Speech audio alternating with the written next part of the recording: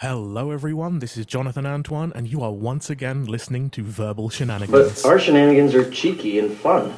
Yeah, I mean, his shenanigans are cruel and tragic. Which makes them not shenanigans at all, really. Evil shenanigans. I swear to God, I'll pistol whip the next guy that says shenanigans.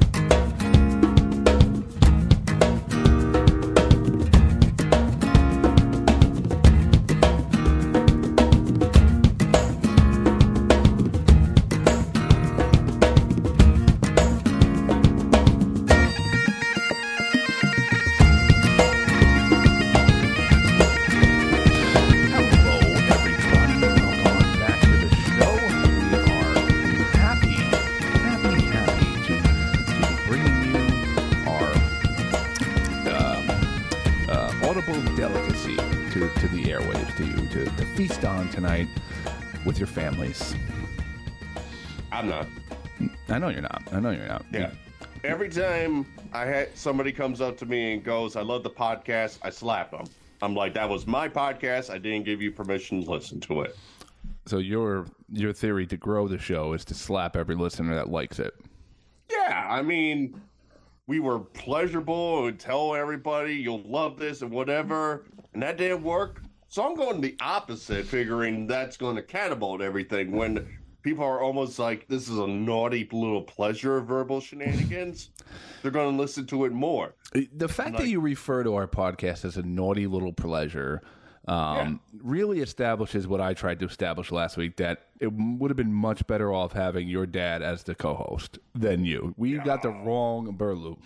No, Wild Hank is not going to talk about nasty little pleasures or anything like that. He's not like that. So don't go that route. I feel like, I've pulled a lot of things out of you over the years. It's taken, we still find new stories and new avenues to explore and new things about you. Meanwhile, Hank, if we had 8-9 years together, I can get all sorts of stories out of him. The time he killed a man, the time, I don't know, maybe the time he beat the hell out of you as a kid. You called me a murderer for 10 years, and now you just assume my dad is one. Where do you get it from? I feel like it runs in the family. It's a family business? Is that what you think? Have you heard of the mob? They've been doing it for years. Listen, son, we're a couple bucks down this month, and you really got to go out and just slaughter somebody. Do you mind? It's not bad. It's probably better than IT work. I mean, it does. IT work does lead me to want to murder people. Listen, I was going to say, on a bad day, you want to kill yourself, but on a good day at the office in the other family business, you just have to kill somebody. Yeah, I mean, somebody goes into a pine box. It's just a question of who and when in this world. So, Mike, I'm not in a great mood. I got in an argument today. But you're talking to me. Come on, what's up? I got into an argument with Bangladesh Billy today. Really? Yes, What occurred? Bangladesh Billy, our correspondent in Bangladesh, that I pay a lot of money to help promote the cast. Which, by the way, he got, last I checked, a 2,000% increase in listening in the last week. So 2,000 times 1 is what again? 2,000. So Wow. I know that's hard for you. You're still working on that 3 times the amount of dogs. No, I'm getting a calculator out. I'm checking your math, but continue with your you just story. keep hitting 3 times 1 over and over again. 3 times 1. 3 times 1. 3 times. How can it be? I multiplied it. Why is it still there? But yeah, me and Bangladesh Billy. Billy likes to message me a lot, and he addresses everything with "sir." He goes, "Sir, did you get my email? Sir, did you check out the numbers? Sir, did you send the payment? Sir, could you increase the payment? Sir, so today I basically said, Bangladesh Billy, you gotta chill a little bit. I said, this is what I can afford, and I would gladly give it to you for each episode, which right now happens to be $5. $5. Yeah. Oh, can you increase? Did you explain to Bangladesh Billy that he has made more money on this podcast than either of us combined? Yeah. Bangladesh Billy is profiting. We, on the other hand, are way in the green. No, in the red. In the red. Yeah. We got a long way up to that black mark. Yeah. So Bangladesh Billy's like, "Oh, sir, can you increase?" And I can obviously tell his English is horrific. But I'm like, Billy, at one point I said, "You need to stop." I said, "I will pay you what I can afford." I said, "And whatever that $5 equates to," I said, "do that amount of work." Right? I feel like that's a reasonable ask. But yeah, Bangladesh Billy, he really was not happy with me, so I'm in a bad mood. But to cheer up the mood, I have a special surprise today. Not just a surprise, a special one. Really big surprise. It's time for you to really earn your keep around here. Because, like I said, I don't think you were the best Burlo on the podcast. So Gotcha. So I should slap more people. Yes, but maybe you don't want to slap this person. Because coming on the podcast right now, Mike, is your dad. My dad is listed as Mariva. Well, he has his names on the side. Oh, it's Big Hank. That's my dad. Wait a minute. Mike, Hank, Mike. I can't hear Dad, but. Oh yeah, Hank, you got to unmute yourself, and then we could hear you. No, he's showing us unmuted. I don't know why it's not coming through. We talked before. There we go. There he is, the captain of the ship, the real. I told you I would mess something up, Scott. Oh, you didn't mess. I tell him every week, Scott, that I was going to say. I joined Scott. I'm going to mess up. He's like, I know, Burloo. Listen, Hank. You only made one mistake in your life, but I have to sit with him once a week. Hey. That might be me. Shut up. Hank, thank you for joining the show for a couple minutes here. I wanted to drop a little surprise on Mike because I tend to like to do that. Get him in a good mood. We had this argument last week that you would be the better co-host of the podcast, that you're more interesting than Mike. How do you feel about that thought? Well, when it comes to the brains, I think you're right. He's agreeing with you. He's got the entertainment value. He's got the stories. No, I think I may have been able to put something extra to it. There's no doubt about it. Yeah. So give us a little insight. What was Mike like? Like, we've heard some really interesting stories over the year that maybe some you know and some you don't know. Like, recently we heard about Mike playing pool bocce, where he was throwing what was it, bocce balls, Mike? Bocce balls, yeah. He didn't know about that one because I would have got a whooping on that one. I do know that. Yeah, him and his friends were throwing bocce balls into your pool. I'll be right back. So we gotta give it a sec for it to record. Just give me 1 sec. I'm coming. You coming? All right. There I am. So yeah. What was Mike like as? Now I can't hear you. Am I back? Am I there? There you go. I got you now. Yeah. So Mike was throwing bocce balls into your pool. What was Mike like as a kid? Was he an imaginative kid? Was he a creative kid? Give us a little insight to Mike at like 10 years old. Extremely active. Michael could not stop doing something at any moment. He just wanted to do things constantly. Right. I mean, he had more energy. He had more energy than my other two kids put together. There's no ifs, ands, or buts about it. But in a good way. Don't get me wrong. In a good way. Right. Now, Mike once told us a story that he had imaginary friends. He had an imaginary penguin friend. He had an imaginary. What was the other one, Mike? An octopus was in there. Woody Woodpecker was one of them. Woody Woodpecker. He also read us these amazing stories from his 5th grade journal. He seemed like a very creative type of kid. Could you vouch for that? Oh, definitely, without a doubt. No, he was extremely creative. Let me tell you something right now, Scott. There was Michael had the first computer than anybody. I mean, probably in the school. Michael. Whoa. I had to work overtime for about a year just to pay for the computer, without a doubt. But there was a game on there. It was a war game, and I used to tell Michael, "I'll never let you beat me. That ain't ever gonna happen." And I would be on that computer sometimes for 4 or 5 hours straight just to get the highest score ever. And I would be in work, and when I was in work, Michael would be calling me work just to say, I beat you. I think that sounds like a new challenge. I think we should dig that game back up and see which. I believe I think I would enjoy that. Yeah. What was the game? What was the game, Mike? I think it was called Wings of Fury. Like, we're talking real old school, 5 1/4 floppy disk and World all. World War II. Yeah. And like, he's telling the truth. Like, we would go back and forth, and literally one time he's like, "This is my score I got," and it was literally like double the record.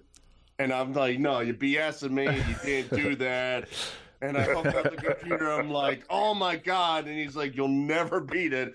And I, God knows how, 8 hours later, done. Crushed. And it took that long to do it. It's that amazing. It's that amazing.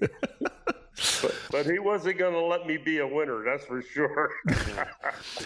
Now, we've also heard stories of Mike over the years where he was afraid to touch a fish. He was afraid of the bat in the house. Yeah. Give us a little insight into the how Mike was as far as his bravery. Well, Michael wasn't very brave with that bat. I can tell you that right now. Me and his mom were in the bedroom having the private opportunity, and Michael was out in the living room, and we knew there was a bat in the house, but we never told Michael. And all of a sudden, I heard somebody pounding on the door like they were going to come through it. A bird. No, it's a bat. He was going crazy out there, trying to bust the door down. So, Mike, you bat blocked your father. Yeah. It was some.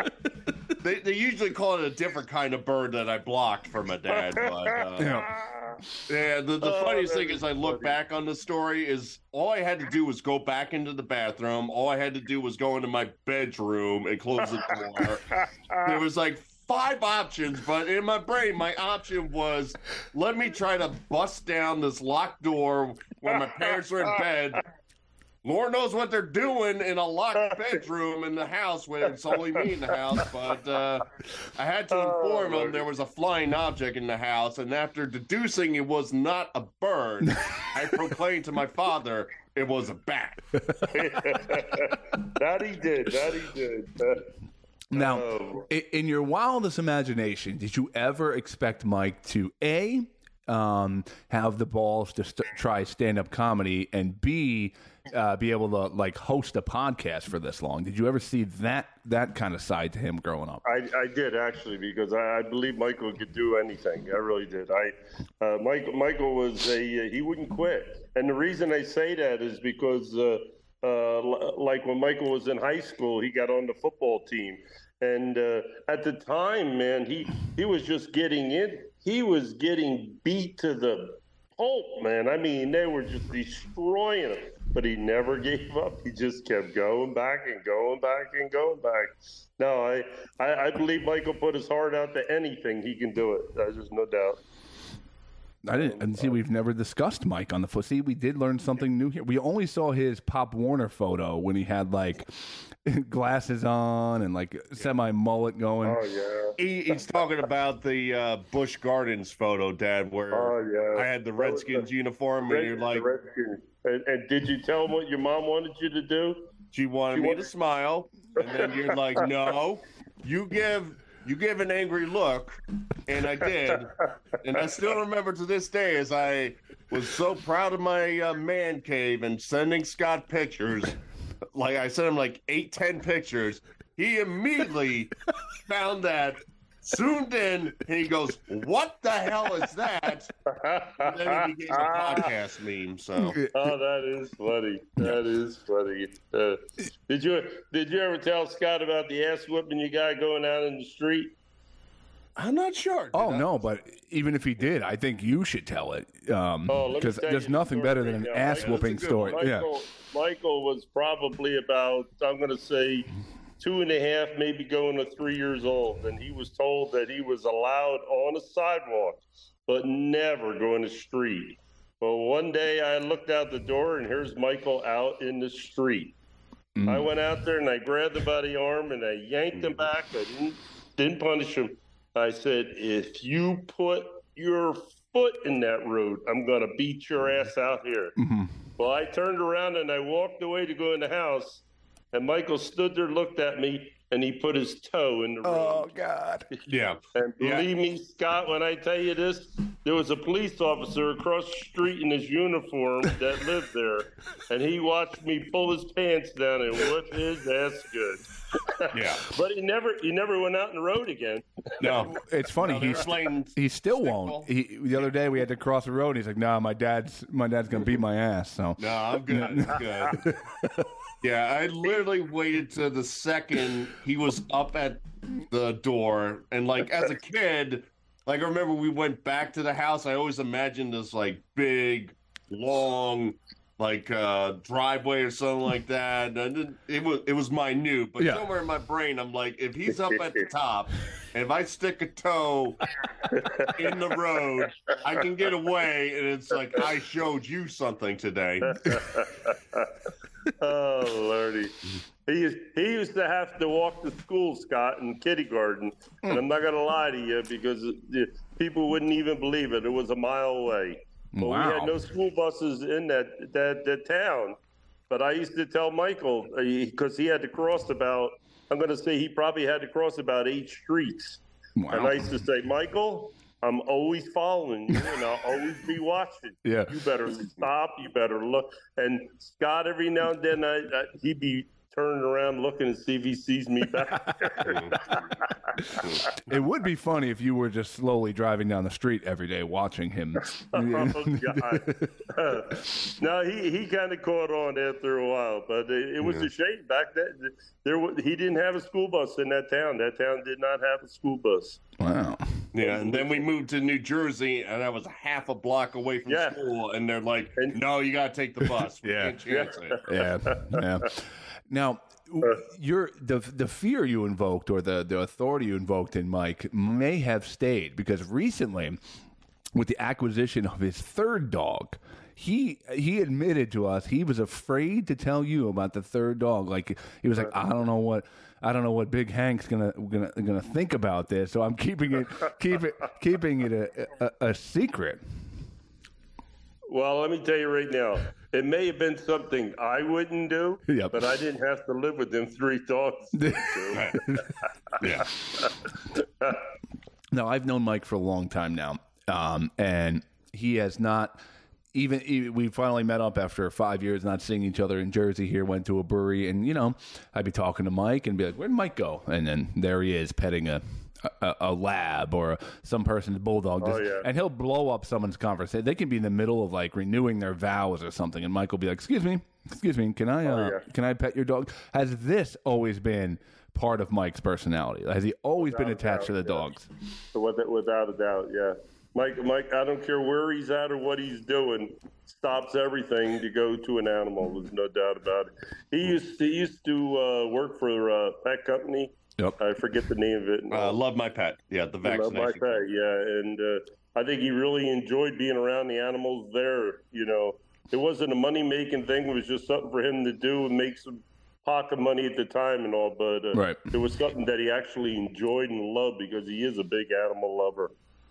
He's a lot more animal lover than me. I love my animal to death, but I don't want 3. I definitely don't want 3. But I will take credit as Scott, you are building the lore of Big Hank for the podcast. when he excuse me, it was Big Wild Hank. Was the official name? I apologize. Yes. I apologize, Dad. Don't spank me. I don't have my foot in there, bro.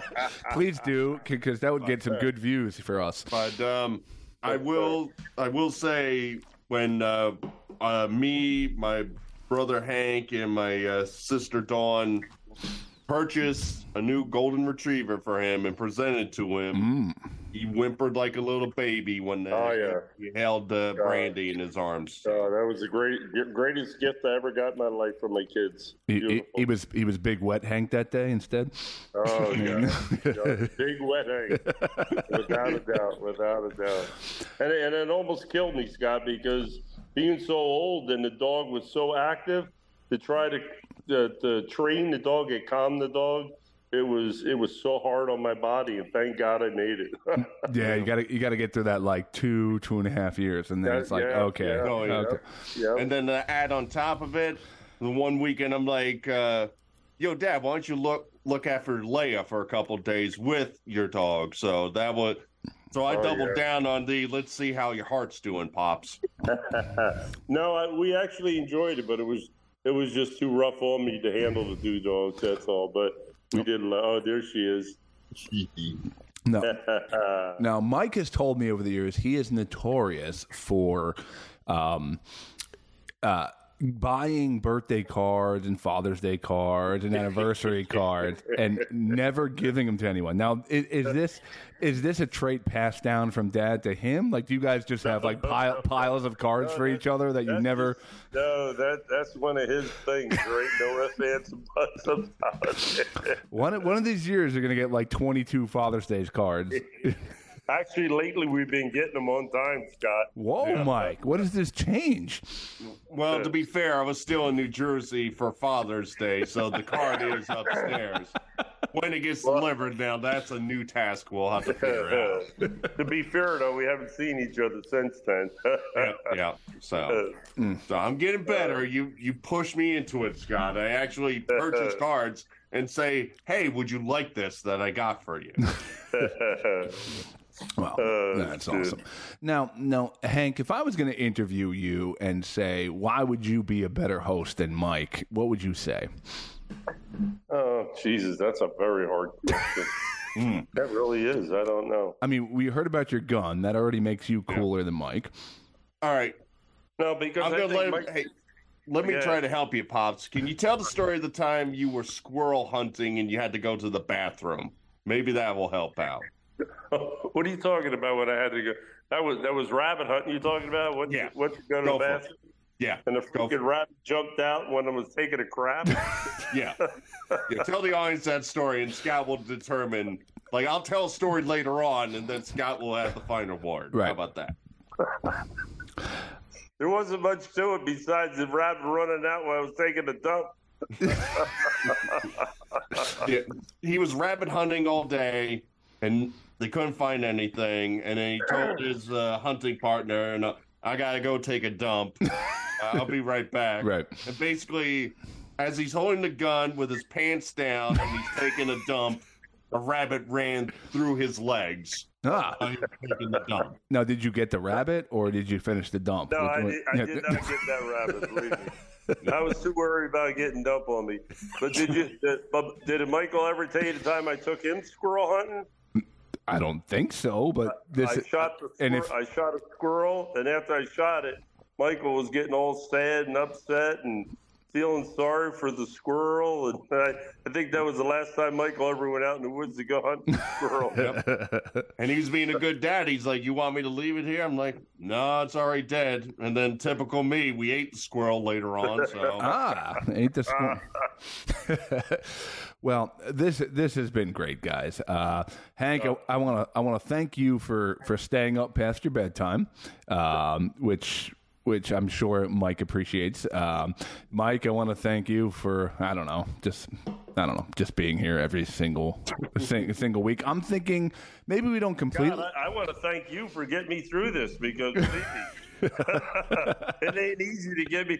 I remember Michael tried to get us into a Zoom for the whole family one time, and I couldn't get the camera on. Oh no, that was a horrible Christmas and all. Like, everybody was Like, oh, I don't have Zoom. Let's do Facebook Messenger. And then by the end, it's like, you know what? Happy holidays, everybody. Talk to you on the 26th. All right, Mike, I've found a middle ground. I'm not going to completely replace you, but I'm thinking every other week Hank is the co-host. I'm going to what you got, Scott. I'm going to what you Guys, it's been great. Hank, thank you so much for coming on. Thank you, guys. And thank you for raising such a great son. We have a blast here. So thank you for providing all the stories, Love too. you too, Pops. Bye-bye. Take care, man. Big Wild Hank on the podcast.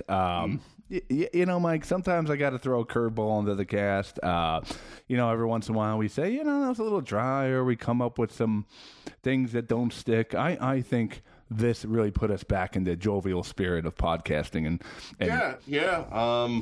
It was a lot of good times he brought up, a lot of spankings he brought up. But that was a different time, ladies and gentlemen. He's not a bad dad. Don't go that angle. He's not a bad dad, but he does still spank you, so it is a little weird.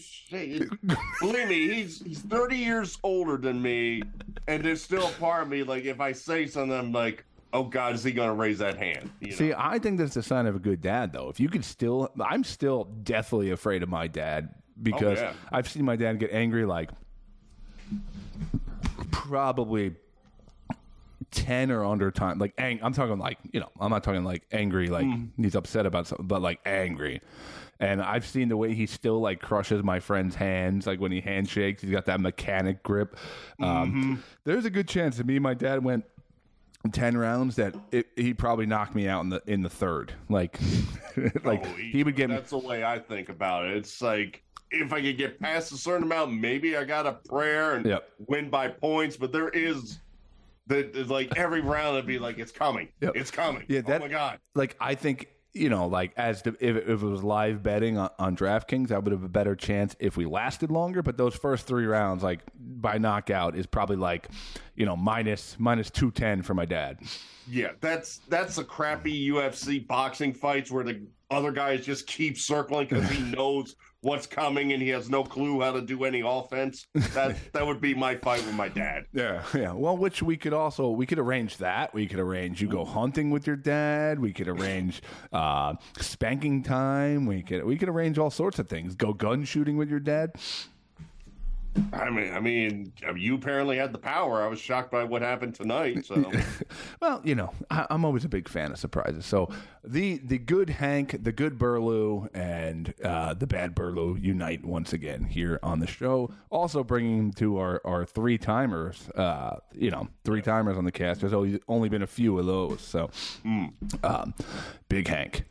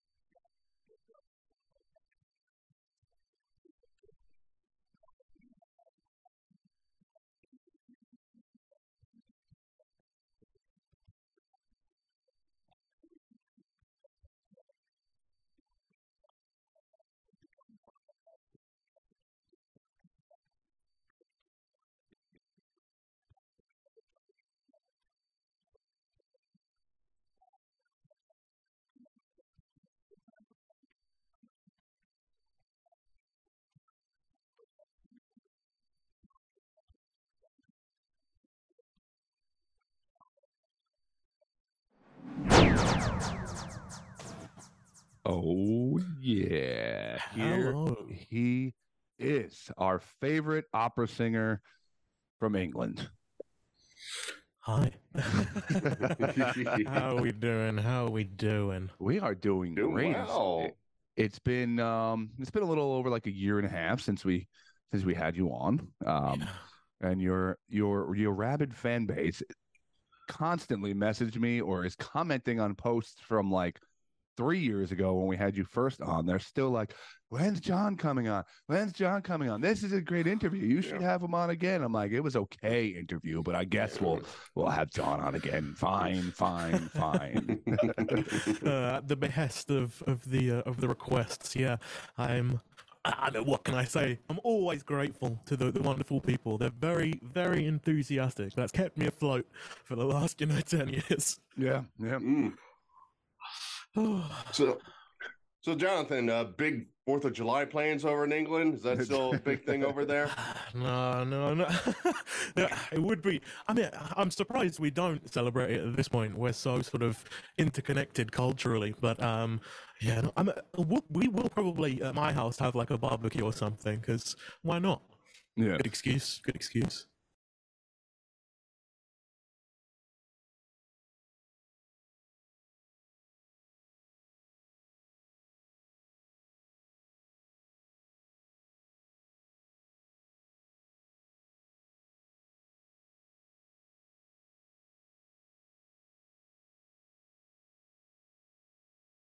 So Strange. it's been a year and a half or so since we spoke to you.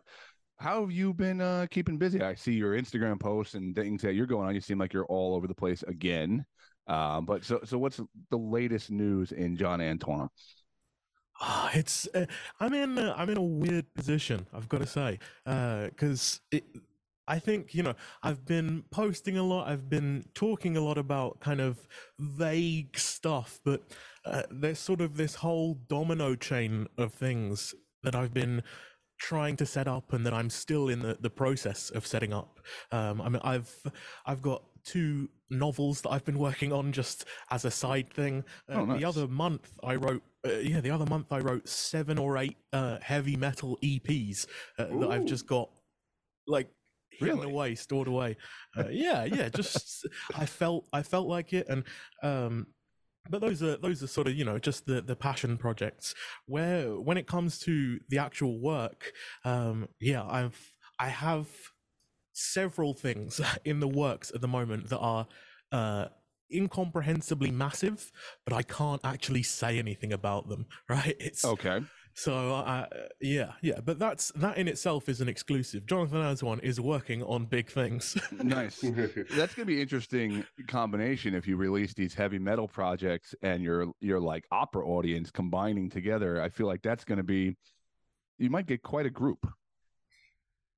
Yeah, maybe. I'm not sure what I'm gonna do with the metal stuff. It's all. You gotta put it I'm out. not like a producer or anything, but so maybe I'll re-record it, make it good someday. Maybe it'll come. Who knows? It's just it's nice. It's kind of funny that even my relaxing is still music, right? But it's nice to do something that's so different that I'm also passionate for. Yeah, it's interesting because I feel like the last time we talked to you, you were kind of getting into like doing a lot of songs that were, you would not really picture being opera based, and kind of putting your spin. It seems like you were starting to branch out into different things, and now a year later, you're telling us you wrote novels and heavy metal records. So I feel like this is kind of cool to see you doing different creative things. Yeah, it's. I feel like. Yeah, particularly over the last sort of year, maybe 6 months, I've had a kind of like just this awakening of wanting to do everything again. There was a time, that childlike wonder of being young and being like, I want to be an astronaut, I want to be a fireman. I feel like I've recaptured a little bit of that. And that's so you're telling us you're really going to be an astronaut soon. Oh, nice.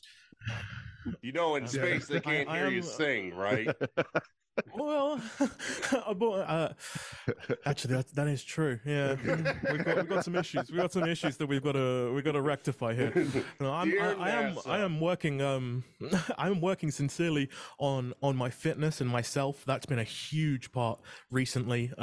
This shirt's like 2 or 3 I was gonna sizes say you look good, man. smaller. You look like you slimmed down a little bit. Thank you very much. Yeah, it's not showing too much, but I feel it, and that's great. That I think is what matters. I think I've missed 2 days so far this year of doing 10,000 steps every day. That's my baseline, and then I do a little bit of extra sprinkled throughout the day. And so let me ask you, with getting in better health and better fitness, do you feel that on stage too? Like as far as your ability to project or sing, or is there really no difference? It's less about sort of the ability and more about the confidence, right? It's about having the confidence that I'm not gonna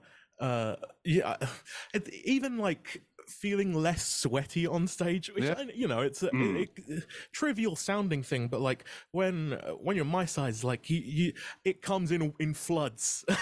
I just talked about this on the last episode of the podcast. I have a problem too. The minute I grab the microphone to do stand up, I am like sweating, and I don't know what it is. It's not because I'm nervous. It's just I don't know. I have I guess it's this pale Irish skin of mine. I just sweat nonstop. It's just so basically, when we have the Verbal Shenanigans comedy show with Jonthan Antoine, the first 3 rows are going to be a splash show. Is that what you two are telling us? Ponchos. Yeah. Why do you think he has those capes? They're not for anything else but that's wrap around myself. Yeah. It's protection.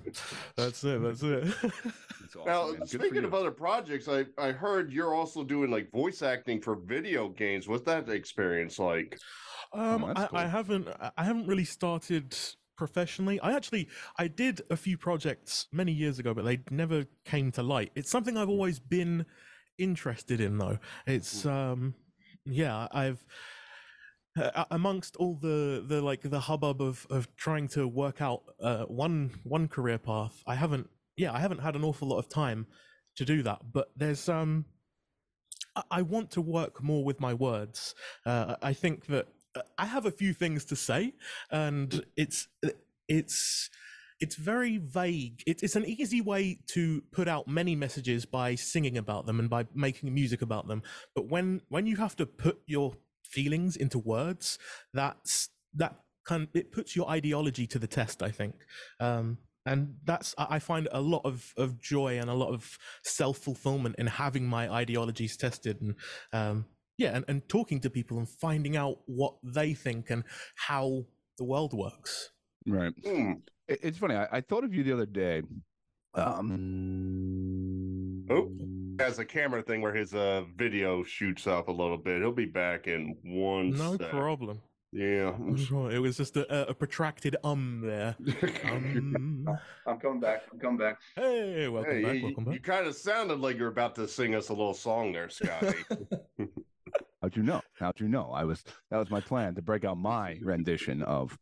So, no, I thought of you the other day. I was watching, flipping through Instagram or whatever, and I saw this clip of Louis Capaldi on stage at was it Glastonbury the festival, or I know it was some, and he, I know that he's known for being open about his struggles with Tourette's and mental health, and I thought about you the other day too, because I know in previous interviews we've talked about you were very open with like issues that you've had and bullying and mental health. And I don't know if you saw the clip, but it was a pretty powerful clip. Like he was on stage, he was having a very hard time with like his tics and whatnot. He really couldn't get the song out, and the entire festival basically sang the song for him while he was on stage. I was just curious if you saw that and if that connected with you at all. I didn't see that. Just you telling me that gave me goosebumps, though, man. Yeah, that sort of stuff. It's the community of humankind, right? It's where we all find this incredible value in the things, that the expression that someone has, and we can all come together and we're better for it. It's I'm gonna have to find that. It's very cool. And I was just wondering, curious too, like, has anything like ever happened with you on stage like that, where the performance just isn't there, or something, whether it's mental health, physical, or something like you're just having a really hard night at the office, like where you almost have to figure out a different way to get through the show. Has that ever happened with you? I mean, maybe not in the beautifully dramatic sense of that, but in a way, I think every time you go on stage, there's like that. It's a struggle to know if if it's going to be exactly what you want it to be, if everyone's going to be enjoying themselves, and it's usually getting out there, seeing the people on stage. If you're lucky enough to have like a band or something, but perhaps more importantly is when you look out and you see an expectant crowd, and it's strange when you're backstage. All of these horrifying imaginary things can happen where it's like, oh, I'm gonna bomb and they're gonna hate it, but they're there for you. Even if you make mistakes, that's like, it's a feature to people who are watching. It's not a glitch, it's right. It's that magic. You can't get a mistake from a recording. Right. So it's the opposite of stand-up comedy. Right, yeah, basically, everybody's there. It's like, come on, bomb, baby, bomb, baby, bomb. Yeah. Oh my god! Yeah, I mean, I think that in all performing things, there'll be some people who do want to see you fail, but hopefully, fingers crossed, they get outweighed by the ones who want you to succeed. As you're doing thinking of more projects, trying different things, is there ever a point where you're almost, I don't want to say bored by it, but almost a little shunned by, hey, we want you to do the same old thing or go to the same old venue or anything like that, where it kind of goes yeah, it's fine, but at the same time, I got to see what else is out there. I want to push myself.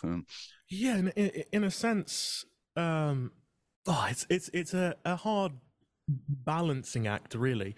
Because I love all the things that I've done, and I respect deeply all of the connections and the people who have helped get me there, but it must also be taken that a human needs new things to crop up.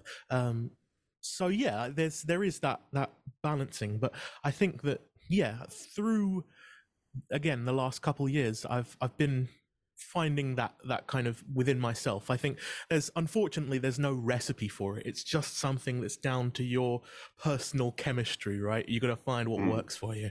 Yeah, we've had so many artists, bands, musicians, you name it, on the show over the years, and I'm always curious to talk about them. It still seems that live performance is where one, they enjoy the most, but two, where they really that's where they make their where they make their money. I'm curious how it with opera and the opera genre, are record sales still even a factor, or is it still 100%? Okay, live is where we're gonna cut our teeth and where we're gonna make a living. Yeah, so record sales are still a factor. You have your incredibly high volume sellers who I think Andre Rieu personally, he has so many and they're so utilized. People listen to them and they buy them, right. So that there is sort of you could call it a hierarchy in a way, which you can get into that, but it really is. I think because of the production costs of doing these things, I don't know anyone, even the top sellers, who are making back anything really significant, because and that it's a testament to how much people care about the authenticity of the work, because there are so many really good software instruments that you could be using, but people want that the human sound, and that, unfortunately or fortunately for all of us in the industry, costs money. So, and are you guys putting are they putting opera records on vinyl? Because the vinyl seems to be the only thing that's still physically selling, and people are very, very into, even more now than in 10 years ago. Yeah. I do see. It's strange. I feel like that corner of the market hasn't been super utilized in the classical realm. I've put out a couple of actually my older stuff on vinyl, but I haven't. again, production costs. Yeah. Putting it on vinyl is an extra cost that you then have to. Yeah, there's a vinyl shortage too. Like my brother works in the record industry, and like they'll delay bands' albums for a year and a half, 2 years till they have the ability to get vinyl because it's the only thing that's like physically selling. So, interesting. It's wild. Oh, it is wild. When I always try to prepare for an interview coming up, I try to look up YouTubes and articles and stuff like that, and I found it weird. A week ago, a site, the Star Factor, put out a thing, what really happened to Jonathan Antoine, and it's the most tabloidy thing I ever heard. Like they're telling your story, and it's like, but why is Charlotte no longer there? And it's like to keep on like leading up to this big reveal and whatever, to just say, oh, they just did solo albums or stuff like. So I'm just kind of curious, have you gotten some of these like tabloidy things or saw things about yourself where you just like shake your head? Oh yeah, constantly. I think that the wonderful thing about like online print media is just how wacky it gets, right? Because a lot of, like, websites in particular, just random websites, people don't hold them accountable, so you can kind of just make up whatever you like. It is wild. All the websites with like the height thing, like I don't know that I've even told anyone my height, right? Like it's just even those basic things, and then people speculating about my life and where I've been, what went wrong, what went right, what does he look like now. It's just nice that people are thinking about me. Honestly, I'll take it. Yeah. And like I said, the kind of the reason we one, we like you, but two, like your fans obviously like you because they keep asking. Like I get messages like, when's John coming back? Like, yeah, I don't care about these other guys who have, like, some of them I think would be happy if we just brought you in as like the host and you were just here weekly, because that's all they ask us about, which is cool. It's incredible for me, right? My apologies, but it's incredible for me. Stop doing that career thing, Jonathan. We need you. But one of the staples here on the show is playing really stupid games. So I was wondering, John, if you would like to partake in one of our Verbal Shenanigans games here. I'd love to. Okay. All right. So let me give you a little background, okay? It's been interesting because Mike has been talking a ton of trash lately. He's been saying things to me like, oh, why does Jonathan get all the attention? His voice is nowhere near as good as mine. I'm the real opera king of the Verbal Shenanigans universe. I'm like constantly saying all these things. Mike, I don't know where it's coming from, but it's vicious. Well, the way I look at it, Scott, is real singers only use 2 notes. Everything else is just fodder. Oh, Scotty's listening to this hum note right now. He's got the first one. Now we're waiting for the second.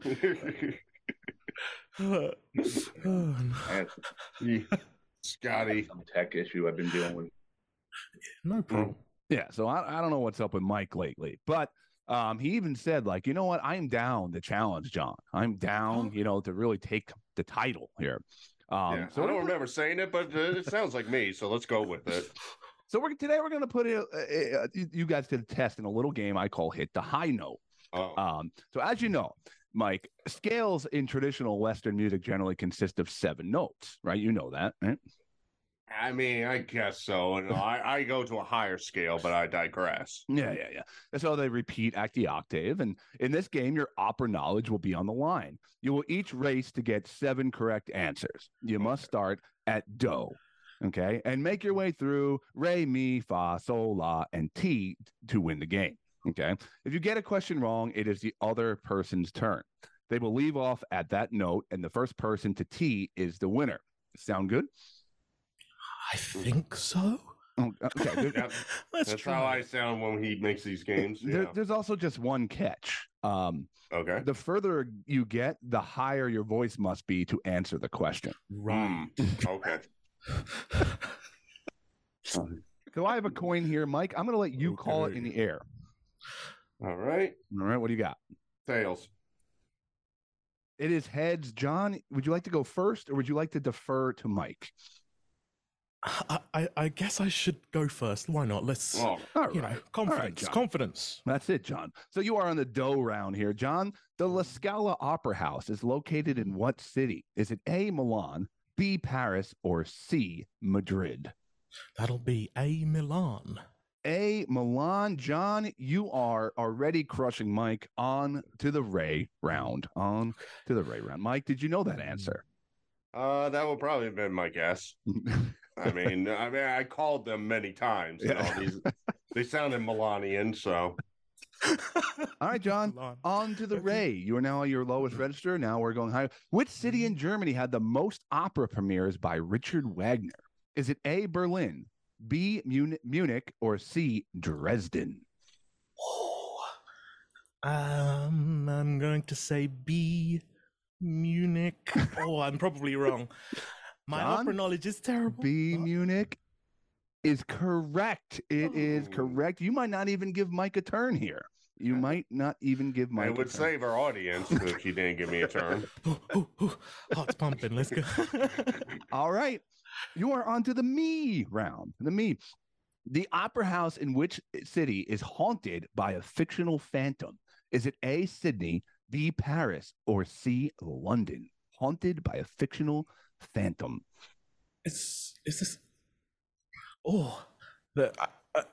I think it's London. I think there's one that's haunted in London. The answer, John, is Paris. It is Paris. Really? Yeah, I'm sorry, John. You are stuck in the me round, which sends it over to Mike. All right. All right, Mike. You are on the dough round here. What is the text of an opera called? Is it A, libretto, B, operetta, or C, cantata? What is the text of an opera called? I think it's A libretto. Mike, you are correct. You are correct, which brings you to the Ray round, catching up to John Antoine himself. Okay. Okay. All right, Mike. Sticking in the John Antoine universe. Okay. At 14, Jonathan attended which school? Was it A, the Opera Developmental Academy, B, the Youth Vocal School, or C, the Royal Academy of Music? I'm trying to figure out what Ray is in my head to get so I can legally say the answer.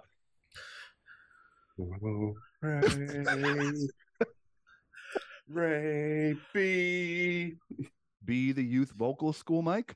Yeah. I'm sorry, that is incorrect. John, can you tell him the correct answer here? It is the Royal Academy of Music, Royal correct? Academy, yes. Oh. Yeah, junior department, specifically.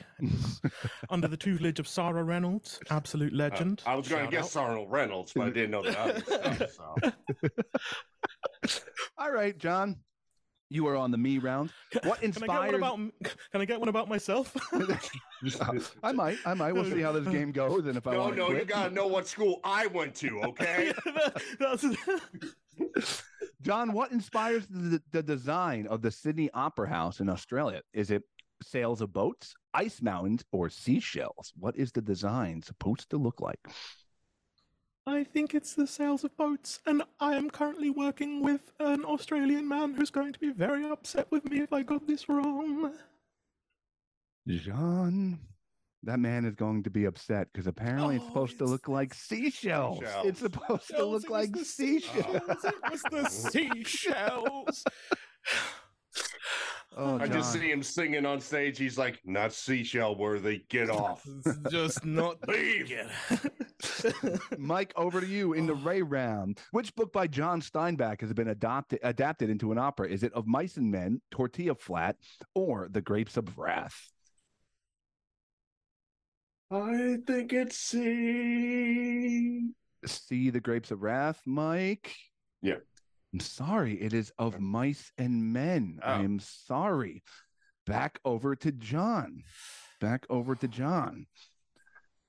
Mike, I did like the singing, though. Good job. Thank you. Doing well. Very, very. I'm going to get some of them Fantoines over to me. You know? Yeah. Mm-hmm. John, which city opened the first public opera house? Was it Venice, Sicily, or Milan? the first public opera house? Oh, no, they're all in Italy. How could you do this to me? Oh, it can't be Venice, can it? Well, it can't be in that note. That doesn't sound like Ray. Exactly. I'm not answering. I'm merely speculating. Yep, he's thinking. Hence it in Europe. Sorry, what was B again? Venice, Sicily, or Milan? Let's go with Sicily. Why not? Oh, John. Oh, John, you should have went with your gut. It was Venice. It was Venice. Oh, man. He doesn't trust the gut as much anymore. He's been exercising a lot. He lost so much of it. He doesn't have that feel for it. I'm gonna lose the mass, regain some of the trust. All right, over to Mike. We'll stick in the Antoine universe. What year was Jonathan Antoine on BGT or Britain's Got Talent? Was it 15, 2017, or 2012? I know for a fact it's 2012. 2012 is correct, Mike. It sounded beautiful. You sang it correctly. You guys are now tied. Can Mike take a lead here? Okay. It ain't symphony, it's symphony. Okay. Brilliant. All right. Sticking in the Antoine universe, in November 2022, John launched a recording project with artist Cher for an album called, by request, The Blank Songbook Volume 1. Was it the Diane Warren, the Gloria Gaynor, or the Diana Ross Songbook Volume 1? Me, going with B. You're going with Gloria Gaynor. Yeah. I'm sorry, Mike. That would be the Diane Warren. Warren. Thank you for the shot. I'll take it. Okay, over to John. Okay. What was the first opera written in English in the world? Was it A, The Siege of Rhodes, B, Lovers Made Men, or C, Venus and Adonis? I don't think it's B. It's either A or C, and I'm just gonna have to guess that it's C. Oh no, John, it's A. It's A. It's The Siege of Rhodes. I'm always these 50-50s. What is with me? Last time we did a game, I think I performed exactly as well as this too. Oh God, guys, we might have to stop at the fa. This might go to fa. I didn't make that many questions. Oh no! You kind of read between the lines. Whoops. Oh, and there he went. Wasn't quite our incredible knowledge. See, I think it's a great illustration. People expect me to be pretty knowledgeable, but I sing and I love what I do. I show up and go home. I don't read the books. Okay. Mike, what's often regarded as the first opera in the world? Is it A, L'Orfeo Monteverdi? Is it B, Daphne Paris? Or C, Eurydice Caccini? Me. Thinking that it's A. I'm sorry, it's B, Daphne Paris. Oh boy, guys! Oh boy, we're struggling here. Coming down to the wire, huh? I just don't want to sing the higher notes. I know all the answers. So. Oh God. Okay. John, who was the first Black female opera singer to appear at Carnegie Hall? Was it A, Jessie Norman, B, Cissy Aretta Jones, or C, Leontine Price? Is it B? John, you are correct. You are correct, and you are moving on to the fa round. Oh God! I know it's getting for Fantwans. It's getting hot here, and you know what? Yeah. We're gonna end this at the fa round, John. If you win this, if you get this, you win. Okay, because we're running out of time, and I'm running out of questions. So, Mike, you need John to get one wrong and you to get two right. to win this game. John, Yes, go. Singspiel is a form of opera in what country? Spain, Germany, or France? I know that Spiel is a German word. So it must be. John, it's Germany is correct. For the length and the time and my lack of preparedness, I am claiming, John, you still hold the opera title here at Verbal Shenanigans. Congratulations, Mike. Plus, the audience didn't want to hear Mike go that high in his voice. Mike, I'm going to give you one more John question just for the hell of it. Ooh. Okay. Actually, you know what? You kind of already answered it, but here we go. Who was Jonathan's partner on Britain's Got Talent? Charlotte. That is correct, Charlotte Giaconelli. Guys, good job. Good job. Way to be good sports. Way to be good sports. Mike, I'm sorry. We can work on our opera on other episodes, but for now, John's going to claim that title. I think that was a wonderful redemption at the end there. There are no losers here, only good willing participants. Yeah. Well, you know what? I hold grudges, so ladies and gentlemen, we're only going to interview Ashley and Pudsey for the rest of Verbal Shenanigans. The real winners of Britain Got Talent. Yeah, you got me. You got me there.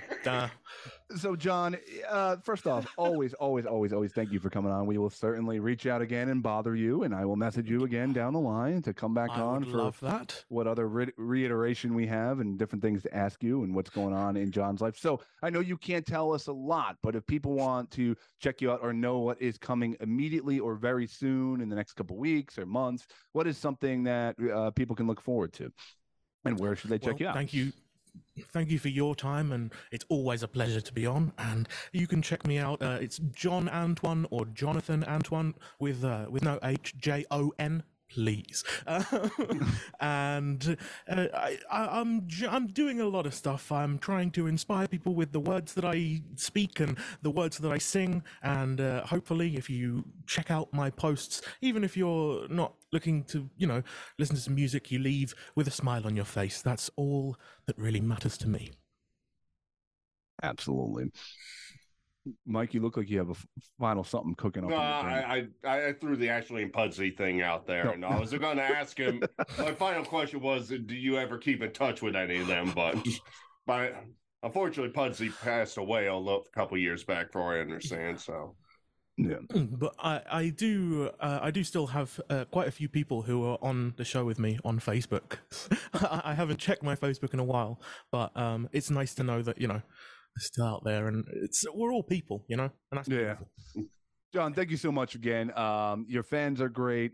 You're great, which is why we constantly like to have you back on, and it's just such a good time talking to you. And we wish you best of luck. Keep the fitness up. Keep the music going, and I'm very excited for these side projects, these metal projects. I really hope to see them at some point, or hear them at least. Thank you so much. Stay safe out there, and continue the hard work, man. Thank you so much. Stay safe, and what can I say? Thank you a million times.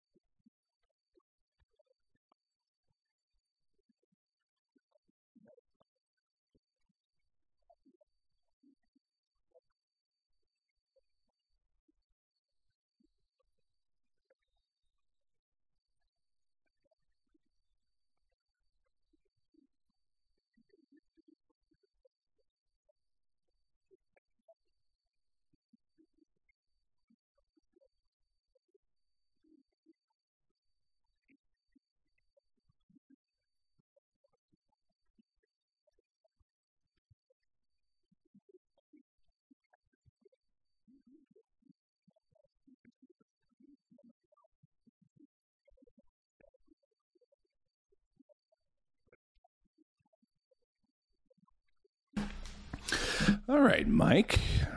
Now that you're alone now. It's time to earn your keep. Huh? I What told are you you talking about? You always think that I'm kidding. We've had host auditions over the year. We've had my 7-year-old niece at the time, Kira. Yeah. We've had Sicoli come on a bunch of times. We've had Hank come on. You think I'm kidding? Chris Swan, Taryn. Bangladesh Billy's in the running at this point. Oh, I mean, I don't know. I think he's gonna highball you for the salary. That's true. That's true. The but co-host job. Mike, what do you got before we get out of here? Well, I mean, I kind of had a little bit of bachelor life time now that I got back from vacation. The wifey had to go out in an investigation in Thomasville, Georgia, which is 4 hours away.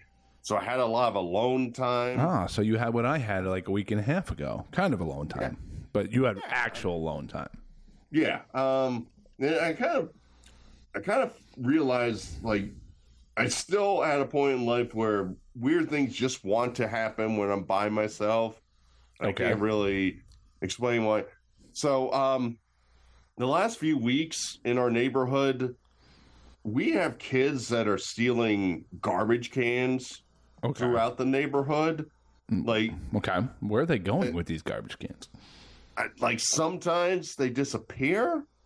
Sometimes they're across the neighborhood in a cul-de-sac or something like that. I'm just picturing wanted signs in your neighborhood with a picture of a garbage can on, help, please return this garbage can. That's what the whole neighborhood's going through. We have a little Facebook group, and it's all right, my garbage can got stolen. Anybody see it? And all these kids are coming around 2:30 in the morning and just grabbing people's garbage cans if you don't bring them in the next day. So kids just being stupid like high school kids. Yeah, pretty much. I had 2 cans and one got stolen in the initial. Everybody lost their garbage cans because of these kids and all. I think they're kids and all. I mean, maybe some 50-year-olds just bored and can't go to sleep at 2:30 in the morning and stealing garbage cans. But can you imagine being 50 and being what should I do tonight? Should I get pissed drunk or should I go get pissed drunk and steal garbage cans? 18, I could see myself.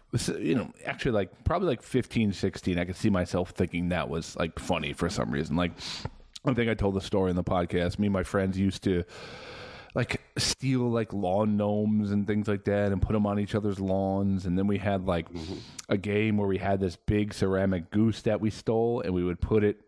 So the whole point was to goose someone and put the goose in a weird position in their house. And we had the goose in a noose hanging from a tree. I got the goose in my friend's driver's seat once. One time they got me and they put cottage cheese, going up the driveway it was goose poop, and they put the goose sticking out of a bush. And my parents pulled up to the house and my mom was like, oh my god, we can't get out of the house. What is that? It's they sat in the driveway for 5 minutes because they thought there was some kind of bird poking out of the bush. So I did do a lot of stupid stuff like that, so I could see the appeal, quote unquote, when you're 15. Yeah, they didn't ground you for the goose thing. They grounded you for wasting good cottage cheese. Correct. Yeah. Yeah. So that, like I said, a couple weeks ago, our can got stolen. So we had a second can, and I guess I lost track because I was looking outside, and I'm oh god, they stole the second can, and I got on the Facebook page. Anybody else lose their can? And pretty much nobody else did. So I was the lone can stolen in the neighborhood. But a lot of people are saying to go around the neighborhood, you can usually find them or whatever. You ever think when you were younger you'd be spending your nights alone on a Facebook group hunting down your garbage cans? I I get angry, and all I can think about is just like sitting in my rocking chair with like a gun I borrowed from my dad. Yes. Just sitting back going, come on, boys. Come on. Yeah. Show up. Yeah. Look at that nice can. Why don't you touch it? Come on. Shine it all up the day of, so it looks like a glorious can to steal. Put like neon signs pointing at it and all while I'm just in the shadows. Come on, let's have some fun here. Yeah.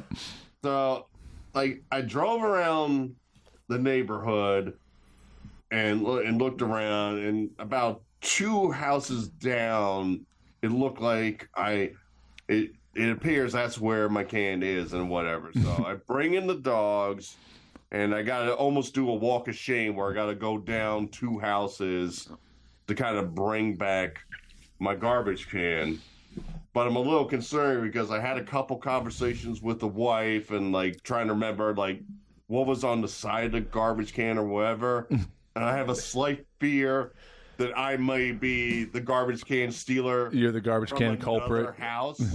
There's a Facebook page with like your face from one of the Ring cameras. Like the Douglasville Bandit has been caught. Have you seen this man? Yeah, they have 10 pictures up. It's all me petting the neighborhood dogs at some point. It's the Ring camera picture of me grabbing the can, and then 9 others of me just like sprinting after other dogs to pet them. Wait, is that the guy that gave us the free Wi-Fi? Is that the son of the boy guy that gave my son the Wi-Fi? We're looking at dirty movies? What? This guy's a nuisance. Why did we not make an HOA? Get him out of here. Get him out of here. So, like, I got the can at my house right now, and it's like a house that I think it's kind of like, I won't say abandoned, but I think they rented it out and nobody's at it. So I'm kind of in a weird spot of like, I still think it's my can, but I can't confirm. But at the same time, I need a can to put out my garbage for next week. So I'm not really worried about sending it over. So I'm at a spot now where even if I think I accidentally stole it, I'm still not at a spot where I'm like, well, I'm going to give it back right now. You know what I mean? Okay. So you're going to give your can back? Well, no. Like I said, like the house is, I don't think anybody's there, and I think they kind of want to rent it out, but nobody's there. So that's why I'm a little bit in a predicament. It's like, maybe it is, maybe it isn't my can, but at the same time, it's like, I really need something to put my garbage in and put out next Tuesday to lure in the kids and shoot them from my rocking chair, as we discussed earlier. Right. With your public Wi-Fi, yes. Yes. So I'm dealing with that kind of thing. I also, my dog Vader, the new third dog, has started chewing things like he shouldn't do. Mm-hmm. So last night I found he chewed a pen, and I thought nothing of it because I saw the casing, and I thought nothing. I'm like, all right, bad boy, grab the pen. It'd be funny if he's scooting on the rug and like he's signing his name, you know. Well, someone like that, like as I came like later on in the night, I'm like, oh, the inside casing with the ink was actually free, and it's all over the dog bed. So I pick it up and go, okay, the dog bed is stained, whatever. I throw it out. Then around 11:30 at night, I look at Callie, and I know she went from a red healer to a blue healer, if you know what I mean. Because half her side is marked up with ink. So I had to make sure I got up early enough.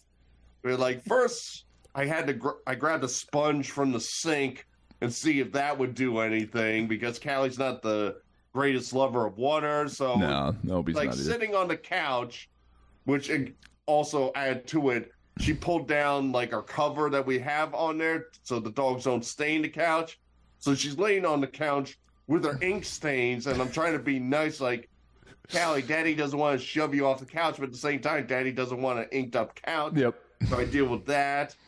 Then I tried to wipe her down with a sink sponge, and that didn't really work. So I had to make sure I got up early enough in the morning to give my dog a bath.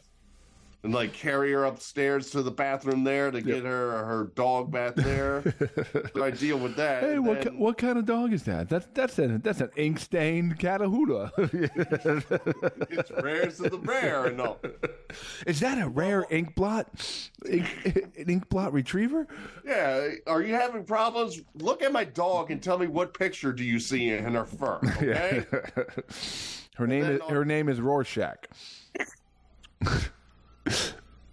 And then with the stress of work, like since nobody's there to like, I have to cook for or anything like that. I'm getting a weird food habit. I made up some like waffle mix, and I'm just so stressed out. I just kept eating waffles for most of my meals during that 3-day break. You know, just to use it up. On the podcast you weren't on 2 weeks ago, I talked about this, how just living alone, like I just used like almost no plates. I just like picked at a rotisserie chicken, then I would just like pick at something else and eat. I ate pizza over the sink at one point. It was like, well, I don't need a plate. I'll just eat this real quick. Like I just go into like weird caveman mode.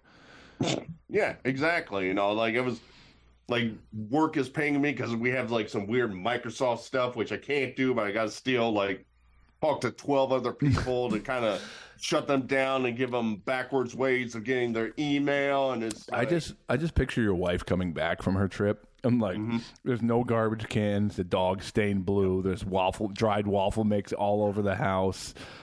She's like, what the hell happened? And I'd be like, I just missed you, babe. Yeah. That's the answer. I missed you, and look what happened because you went away for 3 days. So do you have a garbage can? Like I said, I still had the one. Just the one. Grabbed. Yep. And morally, I'm still trying to decide, is this mine and do I keep it? And even if I give it back, do I give it back right away? Has there been any more garbage can theft on the Facebook group since? No, because the kids do it like garbage day is Tuesdays in the neighborhood, and it seems like if you don't bring in your garbage can Wednesday nights after midnight, that's when the hooligans come out to steal our cans. So, ladies and gentlemen, these usually come out on Mondays. I guess we'll find out if the garbage can hooligans strike again in Douglasville, Georgia. I'm just going to have my iPhone on. Be great if we get a John Walsh back on the podcast to help us solve this. Yeah, that's why we miss Robert Stack. You know, he could have solved this unsolved mystery. Like we'd have the whole story, and then like it would reappear 2 months later. Update, and then have some like 14-year-old in handcuffs getting brought into the precinct. So is your wife back? Are you back to normal life? She is back, and I had to adjust back to being somewhat normal Michael. It's an adjustment, right? Like there's a brief period you're like, I kind of really like that, but you also kind of hate it at the same time. Yeah. Yep. I mean, it was a great kind of quiet, and then it's nice. It's like, all right, we have our phone call, yada, yada. All right, we ran out of stuff. I'm going to watch TV, talk to you tomorrow. Yep. But there's still like it's been so long since I've been alone. It's like my brain's like, what do I do? Right. I've never done this before. How do I adjust? Yeah. Well, I'm glad you're back to adjustments and you're back to your normal life. And you know what? If you get out of line, I'll just call Hank over to give you a good spanking. You know. Scott, don't do that, man. Be great if he drove like however many hours just to go give you a spanking.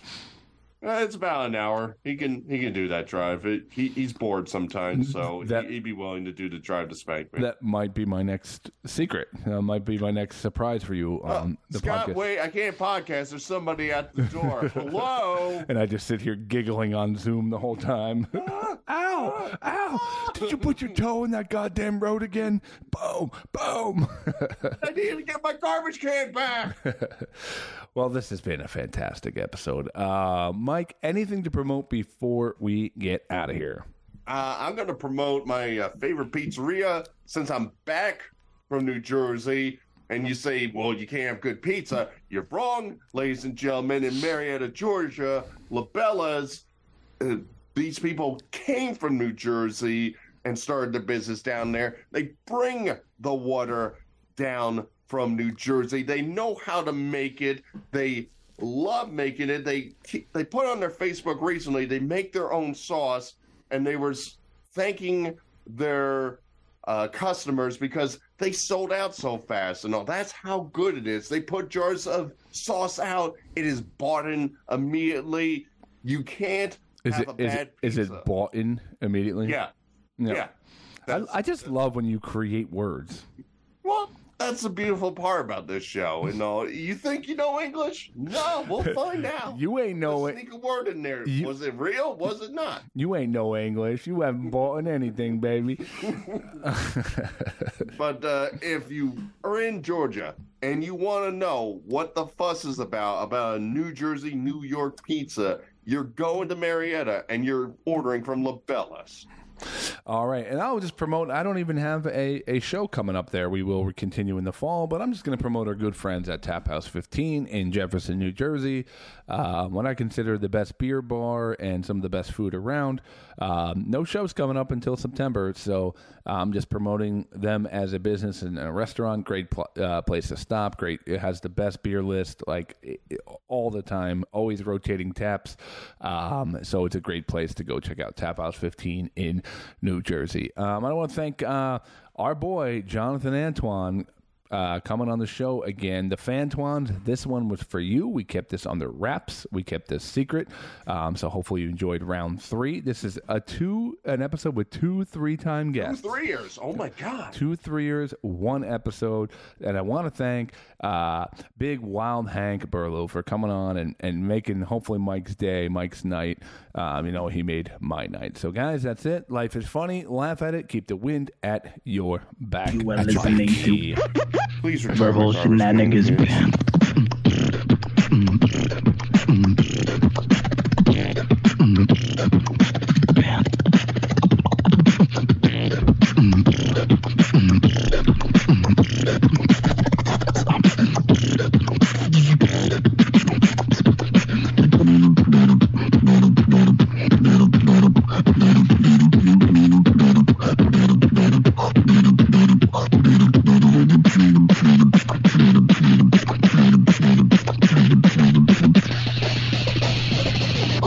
Listening to Verbal Shenanigans.